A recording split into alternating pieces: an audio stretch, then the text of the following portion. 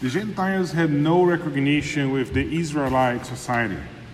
They were kind of a subordinate kind of people, although they have, with decent treatment. Lepers were unclean. They was barred from contact with the community. But then if you are Gentile and leper, you always close to be a known person. So in the first reading today, we heard about Naaman, a leper, a pagan. It was about healing, gratitude, conversion, and worship. He was washed. That's what the prophet asked him to do. And for the Jews, kind of washing was something that it was not strange for them. It was a ritual, before you enter places, before you enter the synagogue, before you enter the temple, you always have to wash yourself. And kind of a hint for us as we all were washed in our baptism. And then he goes back and gives Elijah a gift, not as a payment, but out of gratitude. He was a rich man, so he kind of had to deal with some humility to follow the ritual, to go 7 times to the river and clean himself and wash himself 7 times. And then he proclaimed there was no other God than the Lord. Naaman had a sincere conversion and desired to worship God of Israel, even when he went back to his own land. And today in the gospel we hear a Samaritan, a pagan, who had leprosy, who comes back to see Jesus. Luke wants to show the cure and the response of the Samaritan leper. Kind of looks like Luke likes the Samaritans. As we remember, we had the Good Samaritan, and those two, they were only on Luke's gospel. So Jesus was traveling in a neighborhood close to Samaria. The gospel reveals the power of God working through Jesus and the power of faith to be saved. But we have to understand that the disease took complete control of those 10 lepers.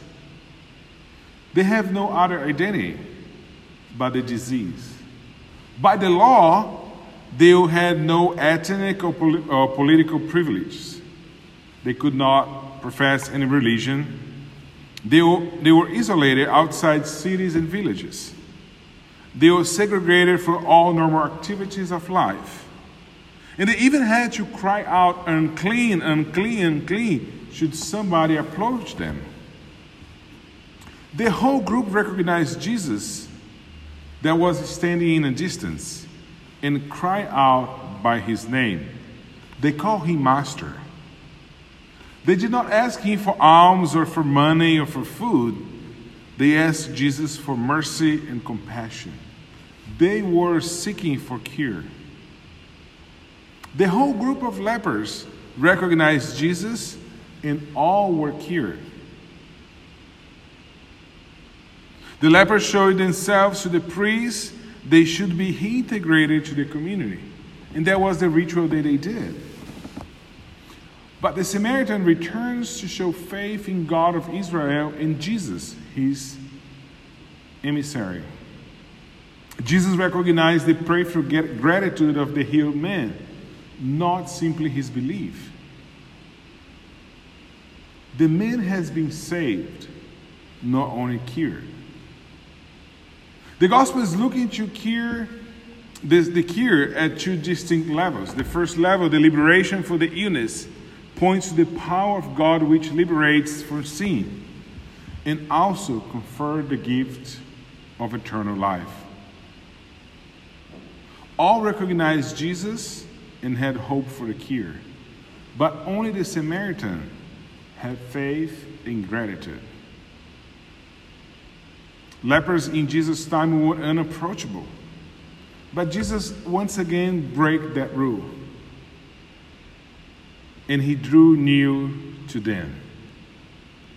Just like Jesus draws near to each one of us, you and me, today. So I ask you, what is our leprosy? What is our sin? Do I want to expose myself to be cured? To be touched by Jesus? The Samaritan, the outcast, came back in gratitude. His faith was channeled through thanksgiving.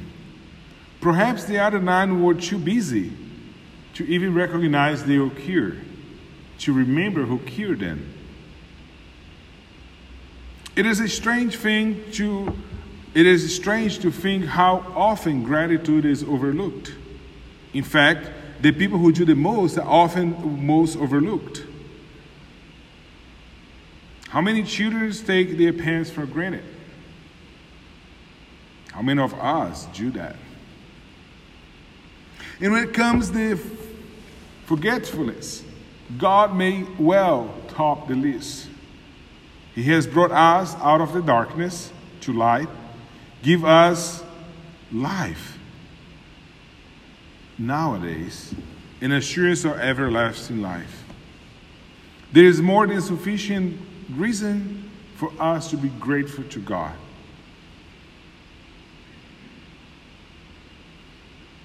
Let's remember that our thanks for being loved when we were unclean is best expressed by embracing the lepers and Samaritans of today. Do we have the will and the courage to embrace them?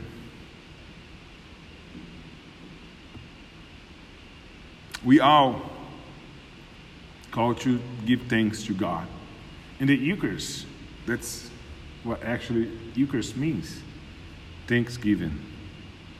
How many times we take the Eucharist for granted?